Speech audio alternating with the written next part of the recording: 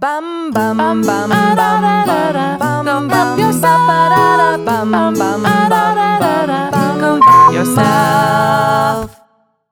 Hello, everyone. Good morning, good afternoon, good evening, and good night. It's Go Help Yourself, Good luck. Thank you, a comedy self-help podcast to make life suck less.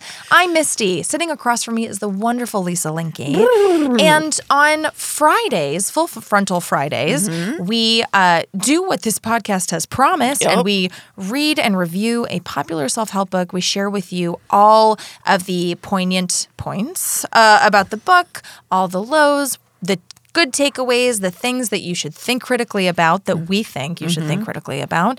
But today, on Tuesdays, this is the supplemental, really high-pressure episodes to be creative. Oh, God.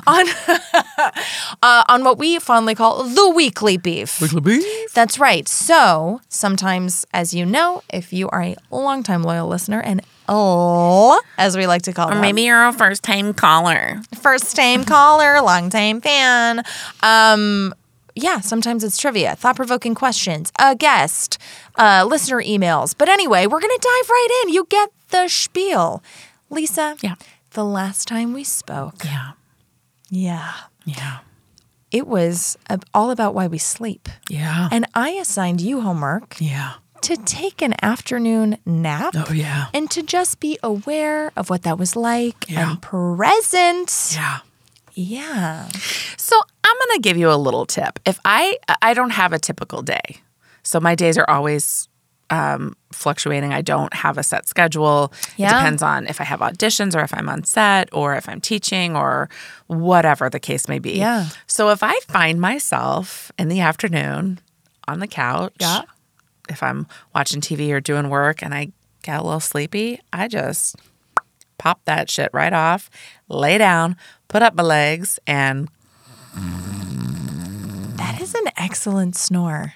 That's like a Foley movie sound snore. Oh, not so much. No. That one. Yeah. So, and I'll do that. I'll say, Alexa. I won't say it out loud in case your Alexa is listening. I'll say, Alexa, set a timer for 15, 20 minutes. And then when she goes off, if I'm feeling like it, I'll set another timer for like maybe 5, whatever. Oh, so these are super short power naps. Yeah. Yeah. And do you find it's hard to fall asleep? Did becoming a good napper take practice? No, I only nap if I'm feeling drowsy. It's amazing. So how'd your nap go? They all go great. Yeah? Yeah, because the dogs are napping, the AC is on, I'm napping. Great. I can fall asleep anywhere. So like, God, I wish I had that gift. if I'm kind of like in a position, I'll just kind of like tilt my head and just kind of like. Yeah. It's great. So you were also, your homework was to check in with how you felt. Were you more aware, more present? Was it hard to fall asleep that night? If I end up napping too late, it is harder for me to fall asleep that night. But some days it's because I was up late the night before and I need a longer nap. Yeah. Because I have a flexible schedule, I can adjust. Right. Ever since I gave up caffeine many, many years ago, I lay down and I wake up just about 8 hours later.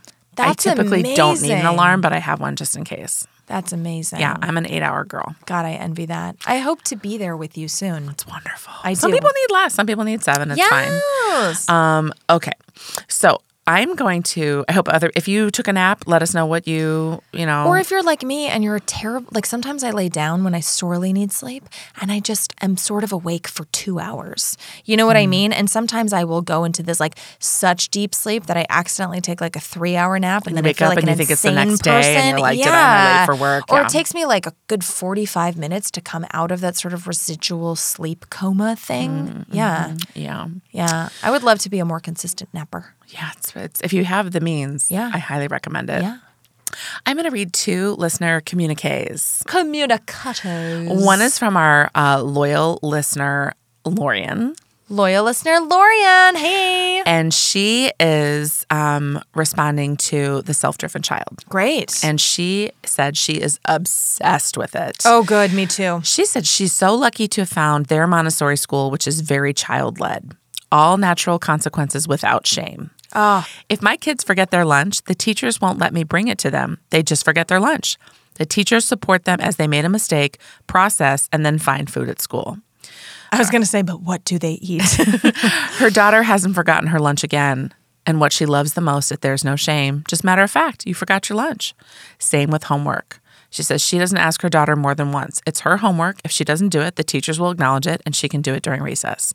She says it's, all caps, hard for mom. I bet. Also, every kid in her daughter's class has their own work plan. They are in charge of and they choose their own pace. They have a goal. 4 works a week in a subject, but they choose when and how. Yes. The teachers process with them and guide how to do this time management. Once the older kids master, they teach the younger kids. She says it's out of control amazing. And she says Misty's sister is awesome. If she needs more books I'm obsessed with along these lines, let me know. And she says, now here's my new goal. All kids deserve this respect and option of education. How do we give it to them? They do. And she To congratulated. practice autonomy. Yes, and she congratulated us on our excellent downloads. She was very proud of us. Oh, Lorian, thank Yeah. you so much. And it's really nice to hear from a parent Yeah. who is, it sounds like maybe struggling with a little, but seeing the incredible results Yeah. of this sort of self-driven autonomy. Because listen, I tell Wrigley and Zoe, like, this is your one chance to go outside. Yeah. And then, Wrigley, he pooped in the hall this morning because he. So did I. Yeah. Well, I know. I think get it's it. secretly because he likes when I pick up his poop and put it in the toilet. power move. I think he feels like I'm a human. It's a power move. Yeah, listen. He pooped in the hallway. He was I think he didn't poop when we first went out, and it was a little earlier than normal. So whenever you threw put off his 100-year-old rhythm. a whole 100-year-old dog off their rhythm. Oh, is that his doggy age? Yeah, and so then we ate, and then I was eating, and then I came out and Zoe was staring at me like something's happened, and then Wrigley was in the hall, and he was like, It just came happened. out. It just came out. It just came out. And Maybe I that's didn't why you shame had him. I that just dream. go, you know what? That's okay. That's okay. And then I pick his poop up and flush it down the toilet, and he's like, yes, That's right. I'm a human. If there's a silver lining, it's that I'm a human. Yeah. Okay. Now I'm going to read you an Instagram message from Kaylee Brienne.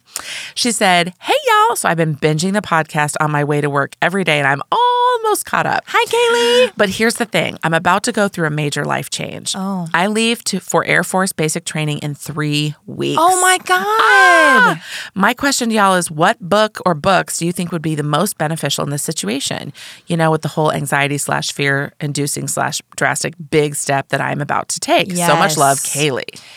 Oh, my God. What a great question. That is super exciting, super scary, exhilarating, tough.